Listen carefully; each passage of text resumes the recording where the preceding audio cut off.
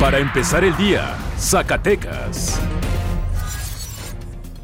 Buenos días, este martes 24 de diciembre del 2019, Meganoticias Zacatecas le trae la información para empezar el día. La corriente que cruzó el interior del país favoreció la caída de nieve y aguanieve en las zonas altas de Zacatecas, como fue el caso en el Cerro del Papantón, perteneciente al municipio de Sombrerete, al igual que en la parte alta del Cerro de Concepción del Oro, aguanieve en las partes altas de Mazapil y en la capital zacatecana en el Cerro de la Virgen y la Bufa. La presencia de heladas con bancos de niebla en el noroeste, oriente y sureste del país nos acompañó durante todo el fin de semana. Además, se registraron en el estado intervalos de chubascos y lluvias fuertes con temperaturas mínimas de -5 a 0 grados. Antonio Caldera Lanís, coordinador de Protección Civil Estatal, señaló que pese a las condiciones climatológicas, se reporta saldo blanco. De acuerdo a la Conagua, se pronostica para este 24 de diciembre temperaturas mínimas a los 5 grados Celsius.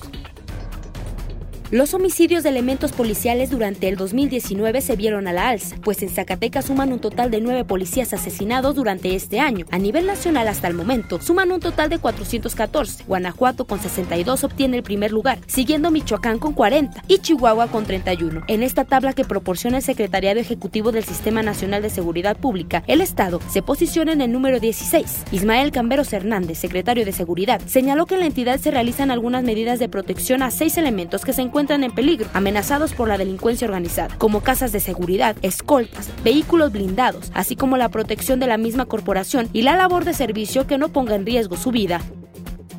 Una mujer de 40 años perdió la vida la tarde del pasado domingo derivado de los golpes que recibió por parte de su presunta pareja José Eduardo N. De acuerdo a un comunicado emitido por las feministas colectivas del estado de Zacatecas, el agresor ya había sido denunciado en anteriores ocasiones y cuando los vecinos alertaron a las autoridades de la golpiza que estaba recibiendo la víctima, ninguno acudió a su llamado. Dentro del mismo documento que circula en redes sociales y en medios de comunicación culpan al gobierno municipal de Guadalupe, encabezado por Julio César Chávez, por la falta de capacitación y monitoreo de la corporación como primer respondiente. Por otro lado, señalaron a la Fiscalía General de Justicia, a cargo de Francisco Murillo Ruiseco, quien de acuerdo al texto ha dejado en último término de sus prioridades la obligación de investigar con perspectiva de género los delitos contra las mujeres y niñas. Usted ya se encuentra informado con Meganoticias Zacatecas.